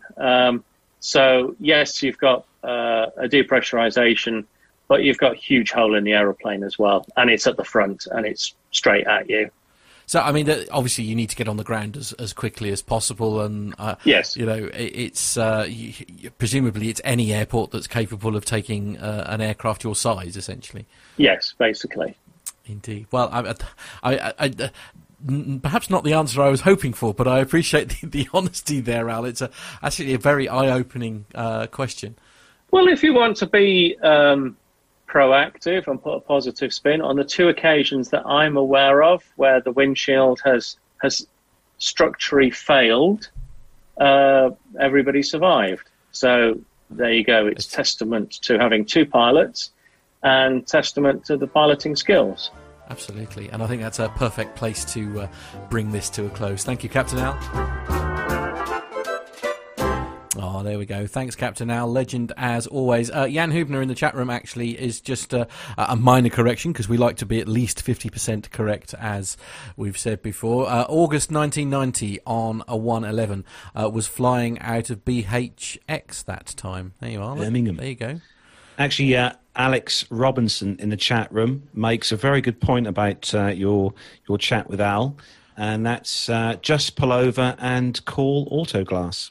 Right. Okay. Yes. Okay. John's singing in our ear now. It's so. Part of me is amazed that he's.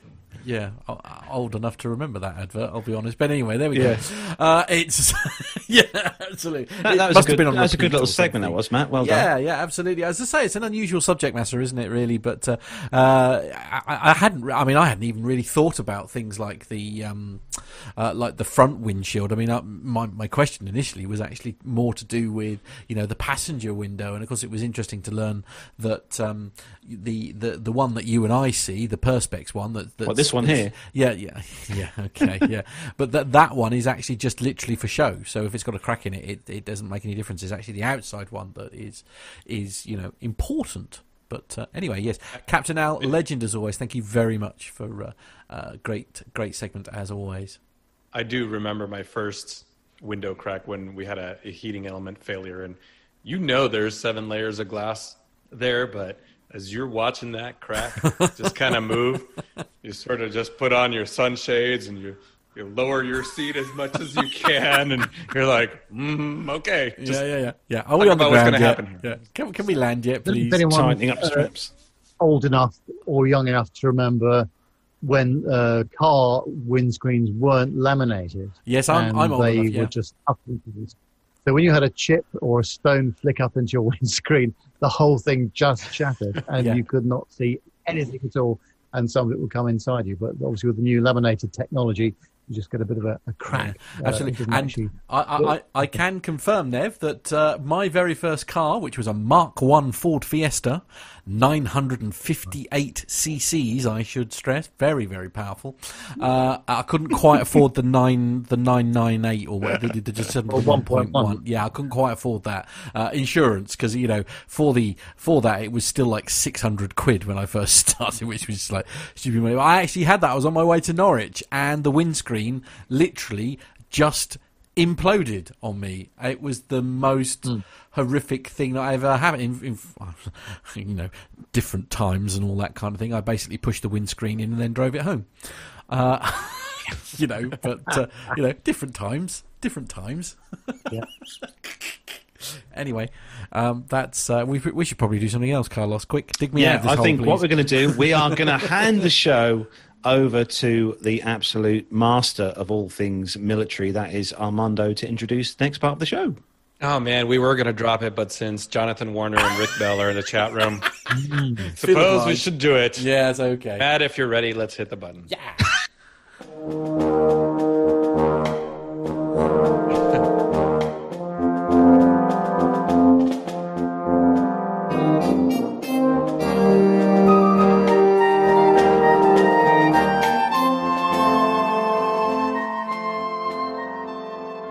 All right, guys, this first article is coming to us actually from the Navy. U.S. Navy airborne early warning and control aircraft crashed Monday during a training flight over Virginia. All 4 crew members safely egressed from the aircraft and were rescued on the ground. The Navy has yet to indicate what caused the plane, which is the largest aircraft station on an American aircraft carrier, to crash. At 3:50 p.m. on Monday, the Hawkeye went down on Wallops Island, which is the location of the NASA Flight Test Facility and the Mid-Atlantic Regional Spaceport. A video from local news stations showed the aircraft plummeting to the earth, followed by a black cloud of smoke. The E-2C Hawkeye normally flies with a crew of 5, a pilot, a co-pilot, combat information center officer, aircraft control officer, and a radar officer. The CIC aircraft control and radar officers sit in the rear of the airplane, monitoring data from its radar system. The radar, which is readily identifiable, is a large 24-foot wide circular radome mounted above the fuselage, similar to the E-3 AWACS.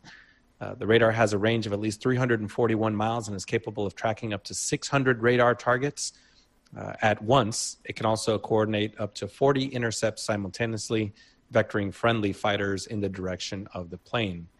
Now, I can relate to this. Getting out of a stricken Hawkeye is not easy. Unlike fighter jets, the propeller-driven E-2 lacks ejection seats for the aircrew. Crew members must don parachutes before flight and in the event of an emergency, unbuckle themselves from their seats, open the side door, and jump out of the aircraft. So Matt is going to play out a CNN segment here in a second, and we'll put the link in the show notes so you guys can watch the full 5-minute video. Much of what this plane does is classified. The plane uses this sophisticated radar, the large dish perched on top of the fuselage. Signal 2 Hotel Victor, will you talk to the Fokker Tower also? The Hawkeye commands and controls the airspace for U.S. and coalition forces. We can't do what we do unless we got dedicated guys like Jerry in the back there who make stuff happen. I got a traffic up my 2 o'clock now. The Combat Information Center, or CIC, is in the back part of the plane. Although the Navy granted 10 on your side exclusive access to this part of the aircraft, most of what goes on back here is classified, and we are limited as to what we can show you. In the back of the E2, we have 3 naval flight officers. The center seat's the mission commander. To my left is air control officer, and to where you're sitting is the radar officer. Pretty much, we run the mission according to commander's intent. The Hawkeye is both the eyes and ears for Carrier Air Wings flying combat missions. Making sure that no unknown air contacts get in close to Mom without getting checked out by our fighters or us knowing who they are. Mom, as they call her, is the carrier from which the E-2 missions originate. The Hawkeye gets its name from its ability to see for hundreds of miles around the ship with an eye on just about anything and everything moving. What I'll do is I'll tune my scope a bit here so I have a good radar picture. The Hawkeye's sophisticated radar enables it to track aircraft, including missiles, even some surface contacts, for hundreds of miles in every direction. So I can see Connecticut, I can see New Hampshire there, and Rhode Island, and I can see the southern part of Massachusetts. All of the lines you see electronically painted on the scope are aircraft. A lot of aircraft. You can watch that many planes at once. This system can do it, with of course, my interface, of course. The vast amount of information the weapons system on board the E-2 processes enables battle commanders from ship to shore to make more informed decisions. Decisions that can ultimately determine the outcome of a battle. It's a cliche, if you will, but I mean, knowledge is power. Yeah, so you can see from that video, if you're listening to the audio podcast, head on over to the show notes and check out that little clip. There's not a lot of room back there in the back of an E-2 Hawkeye, and getting out of it in a hurry is probably a challenge. So whatever happened here, good job to the crew, good job to the aircraft commander, and I'll be looking to see if there's I'll be looking to see if there's any updates from the Navy on this mishap, and of course, as we always say, they're falling back on their training. So I want to circle back, if I may, actually, just briefly to John Jester has sent us a picture. We were talking about window cracks and things, weren't we, and laminated glass, etc. And I can't see the chat room at the moment, but this picture here, what was this aircraft from? This picture from? That was a CRJ. CRJ 900. Yeah, 29,000 feet, Matt, that happened. I mean, you as you say, you know there's 7 layers of glass there, but you're right. Everything would tighten up just a little, wouldn't it? It's suboptimal, certainly. Yes, certainly suboptimal. Apparently, John Jesser said, apparently when that happened, it sounded like a shotgun going off. Yeah, I can imagine. Yeah. Absolutely. Yeah, the most common cause is the heating elements will fail, and as you can imagine, it's negative 40 degrees, negative 50 degrees Celsius up there at altitude, and you're landing somewhere that may be 39 degrees Celsius on the ground, and that is it's just an immense pressure change, Rick Bell's just said in the chat, if I saw that, my butt would have eaten my seat cushion. I think he's right. Yes, that's a visual thing we do not want to see. That is not the sort of experiment we like to see going on, is it? Anyway, back to the military. Story 2.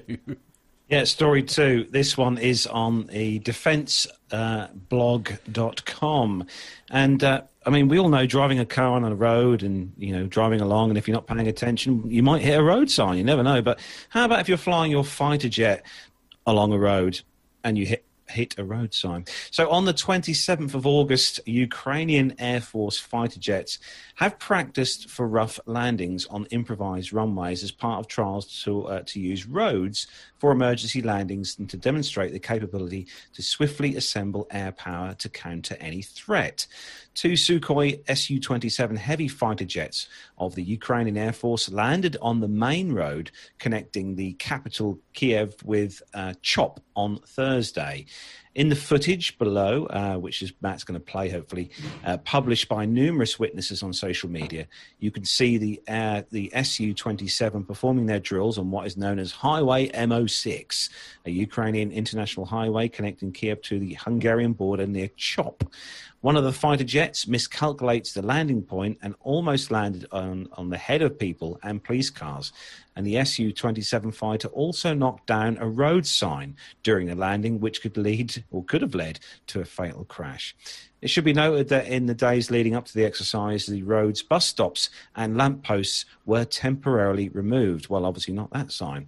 Specialised road sweepers combed the few kilometres stretch to pick up debris left by the heavy vehicles that normally ply the road, and loud flares were fired to scare away birds that could pose a hazard to the aircraft. Now, I watched that video back a few times, and he definitely did hit the road sign, and it definitely did. It went somewhere. I don't think it went through the air intake. Judging by the picture here, it actually folded into. If you look, it's actually attached to the is it the air intake there? Yeah. If let me just run that back. Look, there we go. If I run that back to about. Sorry, I don't normally do this on the fly, as you can tell. There we go. Here it comes. There we go. Wallop. There you are. You can see it just wrapped around the. Is that like an air intake, Armando? Yeah, that's the intake for the engine. It's a twin engine aircraft, and there was actually some pictures published on social media by someone. I don't know if it was officially the Russian government, but that road sign was solidly folded into that intake. Yes, it was one with the aircraft. Yeah, we're going to call that a ground support staff fail on that one because, while the pilot may have miscalculated that landing, they should have also planned that a pilot will miscalculate the landing. Actually, Armando, on your time here in the UK with the force and that, did you ever have the chance to land on any of our UK roads? No, I hated driving on UK roads, much less landing on them. What are you talking about? You can't fit a lorry, much less 84 feet of propeller. I mean, you could probably land on like the M25 because it's 4 lanes, but that would be about. No, there'd be too much traffic on there, Matt. Something tells me that in the UK, for us to land on the M25 would have required a lot of paperwork. Yeah, really? Yeah, but I don't know what you mean. We don't like forms here in the UK. Yeah, you know what's interesting is it is a capability that we maintain. I think A-10s, F-15s have all landed on roads at some point. I think it's usually happening in Europe, actually. It's something that the U.S. practices occasionally, infrequently, because we're pretty sure that we're going to have access to some kind of airfield. But the Russians... John's just found me the picture of the road sign, by the way. Yeah, there you go. There's, literally it's in one there. with the... Yeah. I mean, I think that would have stayed there for the entire flight, to be fair. Oh, yeah. It probably didn't even cause any damage. It'll buff out, as they say. And let's not forget as well, these Russian-built aircraft, as we'd seen from, the Illusions and stuff, the 76s, these are built like tanks. You could have probably hit a brick building and carried on flying and flown somewhere else. Well, and Jacob Darlington Brown in the chat room, that the Royal Flying Doctors, which are probably the world's biggest operator of PC-12s, they do it all the time. They land on roads, they land on unimproved airstrips, which may be a dirt road, a paved road, or something like that. I know the Harriers back in the day used to land on roads, but all that takes a lot of practice and it takes a lot of coordination with local authorities. It is one of those last resort things that you're going to use in a conflict but if your home base is compromised, a chemical attack or a biological attack or something like that, you got to land somewhere. And it is a capability that most air forces, or at least advanced air forces, maintain, just not practice regularly. The RAF, the RAF, Jonathan Warner was saying, used to land Jaguars on the roads, apparently. Yeah. And Richard Adams has suggested one of the reasons why you wouldn't be trying to land on the M25 is because there'd just be too many cones, which is probably a good point. absolutely. Yeah. We do love a cone here in the UK. Too many potholes on that cone. Oh, steady. but that's why our road tax goes up each year. Anyway, moving on. Well, that's a great question. Suddenly, would I have to have a road tax sticker on the side of my canopy if I'm going to land on the road? Do I need to get an MOT? You probably get pulled over by an ANPR camera. Oh God, I can't imagine the emissions results from the MOT on a CV22. I mean, you might be surprised. It can't be any worse than a 11.5 litre diesel engine. Yeah, I would love to see an MOT report on a CV22. Right. Okay. I mean, they do have them, just not as we know it, Jim. Anyway, shall we move on? Well, yeah. Speaking of the Russians, this is your helicopter update brought to you by your friendly PTUK staff. Progress Arsenyev Aviation Company, Russian helicopters subsidiary, conducted the maiden flight of the latest Ka-52 Mike attack helicopter prototype last month. That is according to the Russian Ministry of Industry and Trade. The helicopter is an upgraded variant of the Ka-52 Alligator, which has been mass-produced since 2007. Research and development for the Ka-52 modernization program began in 2019, and a contract for 114 Ka-52s is in the pipeline. Information in the public domain shows that the Ka-52 Mike will be equipped with an upgraded electro-optical or camera sighting system with an increased range of detection and target recognition, as well as new digital drive to improve the accuracy of the automatic cannon. I think that's similar to the Apache. The new look Ka-52 will also receive a new radar and an extended range guided missile. A more powerful heating element for the rotor blades will also allow the Ka-52 to operate in Arctic conditions. New landing gear is designed for higher durability and load-bearing capacity. The modernized Ka-52 also has a new cockpit environment, which will ensure compliance with modern ergonomic requirements, including night vision goggles for the pilot. Jonathan Warner is suggesting apparently that the Ka-52s make an Apache look like a child's toy, by the way. Yeah, it's a beast of a helicopter, and you put the pictures up there. Go out and Google it. It is a mean-looking helicopter. It's got the counter-rotating propeller or rotor blades. Very, very interesting-looking aircraft. Yeah. They take out the road signs and the trees when they land on the roads. Yeah, sorry. More importantly, this is from Rick Bell saying, and more importantly, can the Ka-52s land on the roads? Probably. You certainly wouldn't need much of a, to take off. You wouldn't need much of a, much in front of you, to be fair. No, these are very capable helicopters. And speaking of capable helicopters, in the U.S. military update, the U.S. Army 160th Special Operations Aviation Regiment, or the Night Stalkers, a highly specialized combat aviation unit headquartered at Fort Campbell, Kentucky. The unit supports U.S. and coalition combat units like the Army Special Forces, Naval Special Warfare, otherwise known as the SEALs, and other special operations units conducting attack, assault, reconnaissance, infiltration, exfiltration, and pretty much any other special operation. But they are updating their MH6s and AH6s into a NOTAR, or a no-tail rotor configuration. So recent images just surfaced, and this variant was meant to provide the regiment with a quieter and safer operation over a traditional tail rotor. Because the fan is enclosed in the tail boom, tail rotor noise, which is another propeller in the back, is reduced. And it's also eliminated vulnerable exposed blades, which are subject to enemy fire, also eliminating the possibility of persons being injured or killed on the ground, which is the cause of many confined area maneuvering accidents.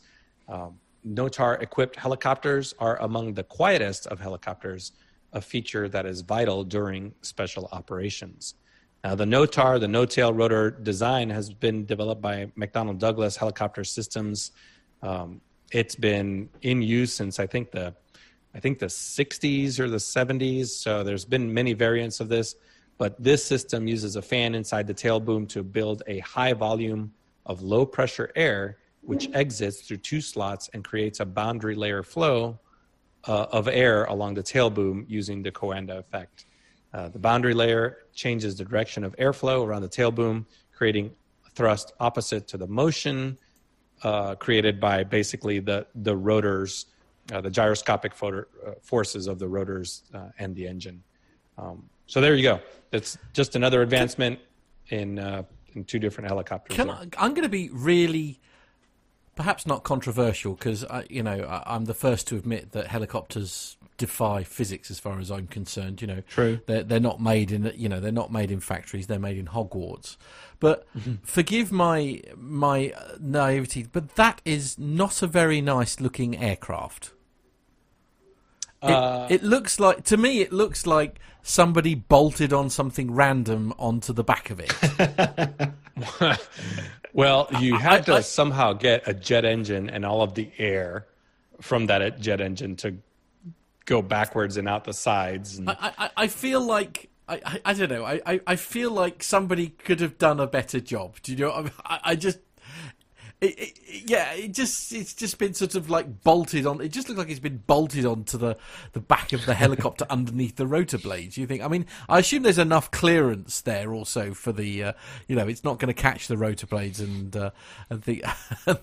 No, it's. I'm sure it's been developed. This is probably a prototype. That, like I said, the NOTAR concept has been around for many, many years. So this is probably just another example of us having the computing power to anticipate the aerodynamics of an upgrade like this. So, back in the day in the 60s and 70s, they were doing this with math and paper and slide rules. No, I mean, there were computers, but nowadays with the ability for computers to analyze something before you ever build it and how it's going to act, I'm sure this will evolve. This is one of the Army's most capable helicopters, the AH-6, MH-6. So I'm sure they've taken that into account.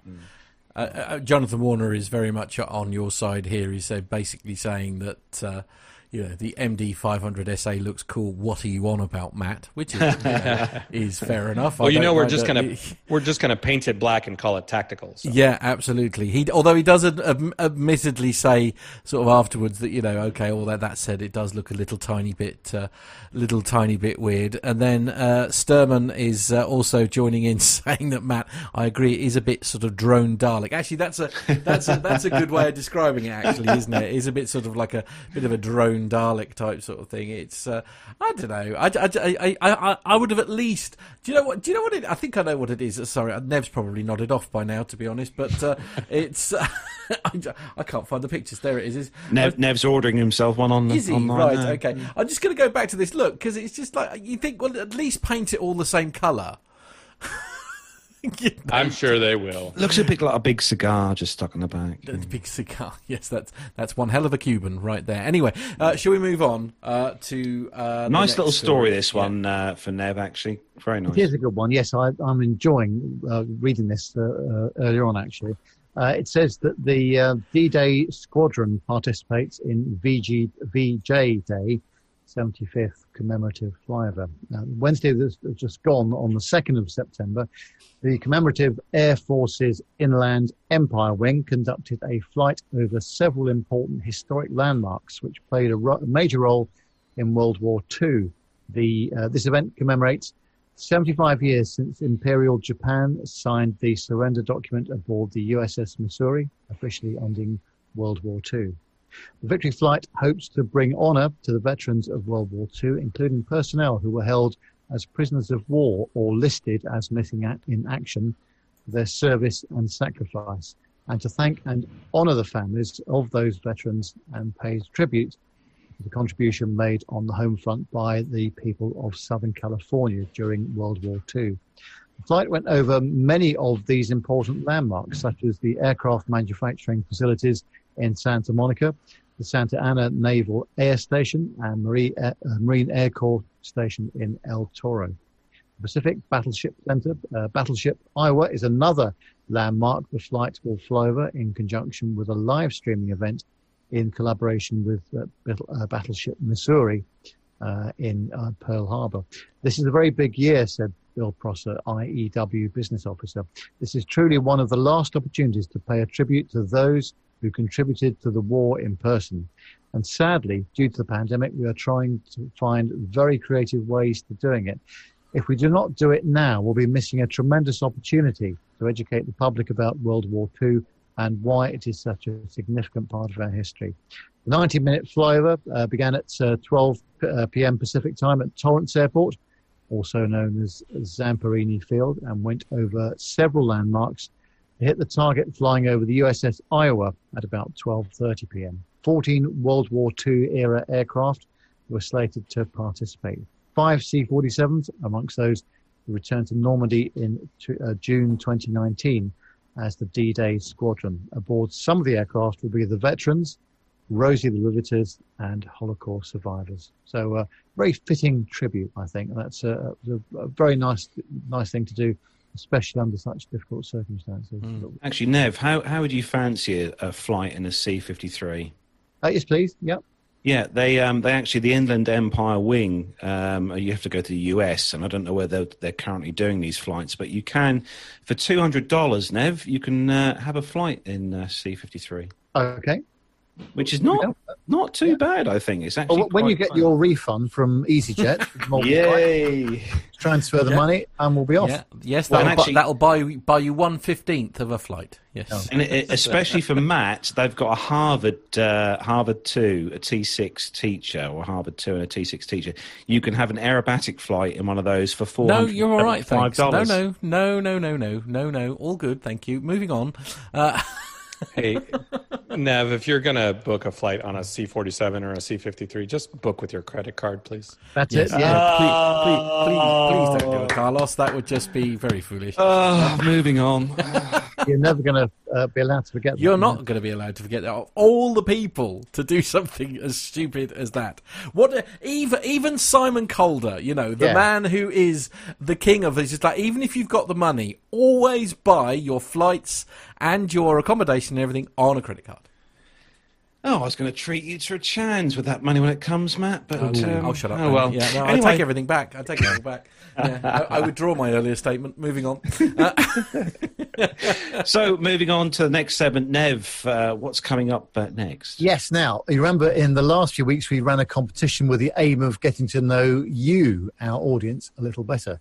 So many thanks to Andrew Keegan from the Plane Reclaimers for giving us the amazing prize of £150 to spend in the Plane Reclaimers shop.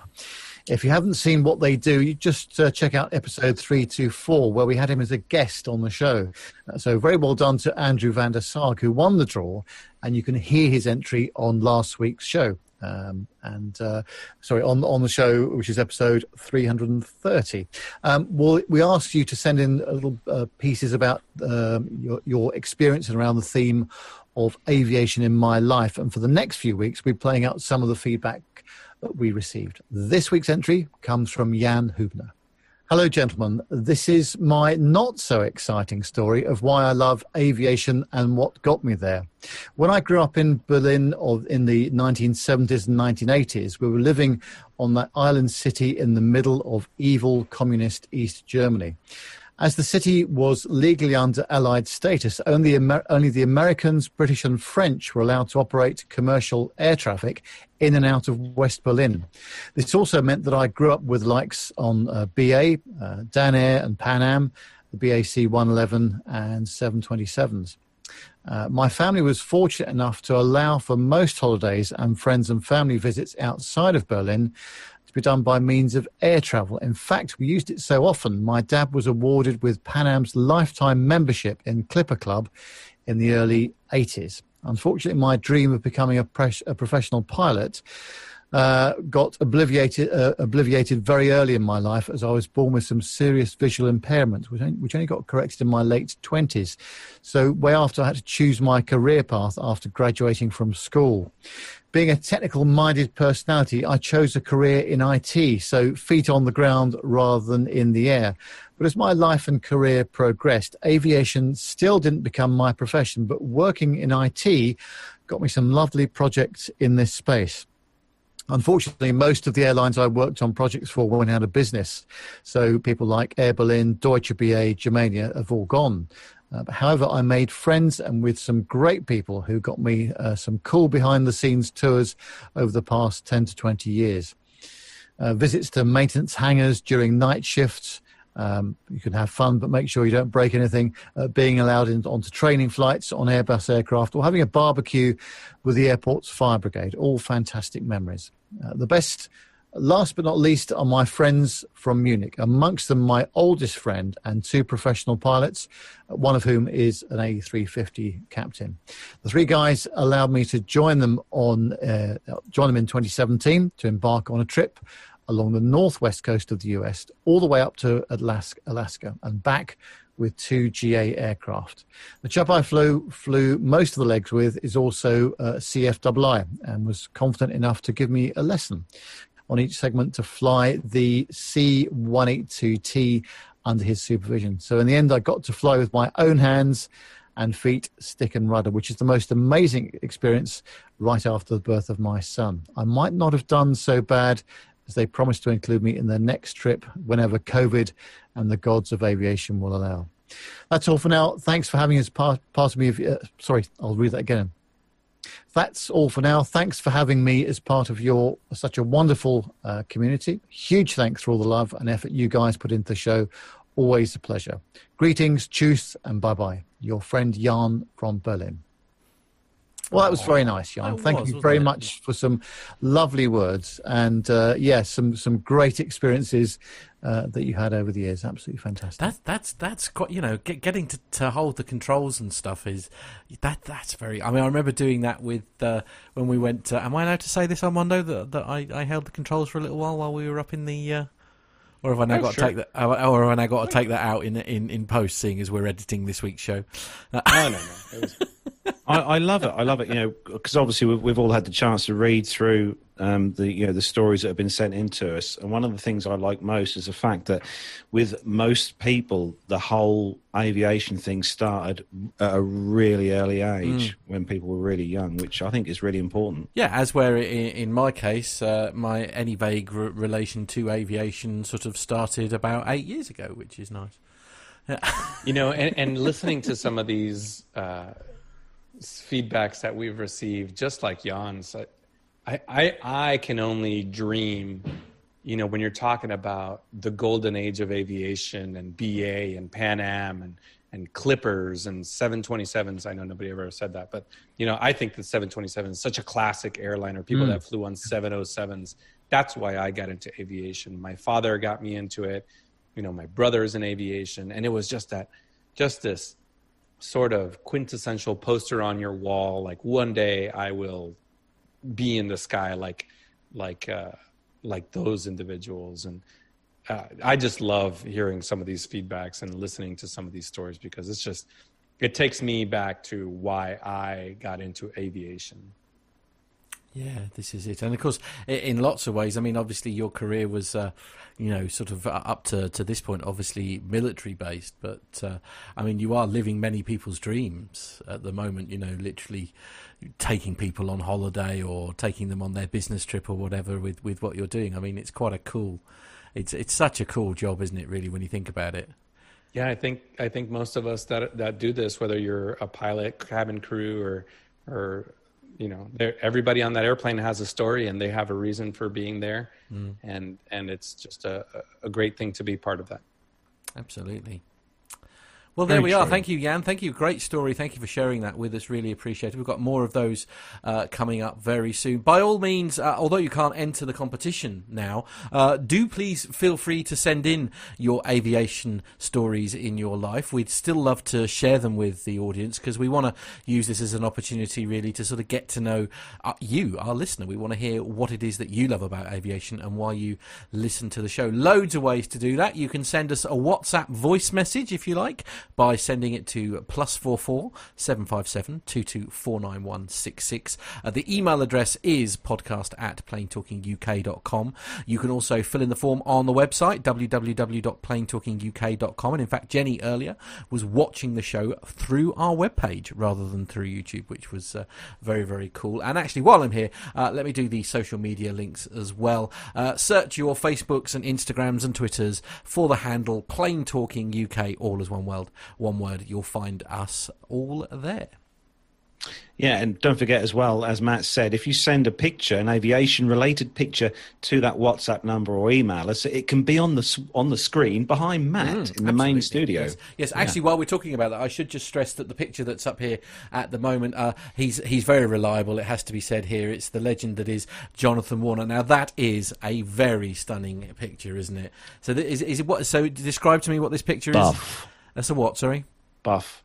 Yeah, that's a B-52.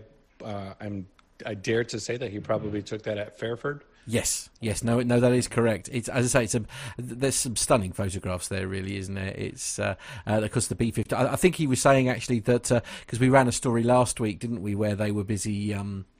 The police were busy moving them on, and I think he was saying he was there. They were the police were there in force, moving everyone on today. So it's there's sort of actually, I think Jonathan seriously. Warner did say that he was, after he took that picture, he was heading to his love shack. Ha ha ha! See what he did there? See, this is where I wish I had like an APG style soundboard. And that I could do some kind of whistling wind, or maybe I don't know what Tumbleweed sounds like. But I you could see us totally lost on John. He's like that piece of dead air tells you all you need to know. I think that the clues are there. To be honest with you, Carlos, I think you should take that into serious consideration. Neil Lamworth says I had to take a day off for that joke. Yeah, absolutely. You see what you did there? You're destroying the audience, Carlos. I've got to be honest. Anyway. Oh, Matt, you said you were going to edit the show, so there you go. Yeah, I may have to fix that one in post. Insert a laugh track. I hate doing that. Hold on. Lane Street chat room. Oh, okay. Hang on. I've lost the chat room, so you'll just have to read it for now. Lane Street says, was he riding on his Rock Lobster? Oh yes, Yes, I'm only aware of that song through Family Guy, weirdly, not through anything else. But anyway, there we go. This has got nothing to do with aviation, and unfortunately, it is time to wrap up. So yes, we're going to say a big thanks to everyone who's joined us tonight, everyone who's watched the show, everyone who listens to the show as an audio podcast and downloads it, and a big thanks just to everyone who's joined us tonight. Thanks to all the hosts. Thanks for coming back on, Nev and Armando. Great to have you back. Yeah. And that is it. So have a great weekend, everyone, whatever you're doing. From me, Carlos, here in the PTUK studio, home studio for me. From Matt in the master PTUK suite. From Nev in the NevTech studios. And from Armando in his palatial Charlotte mansion. Have a great weekend. Take care, everyone. Take care, everyone. Bye-bye. Bye-bye.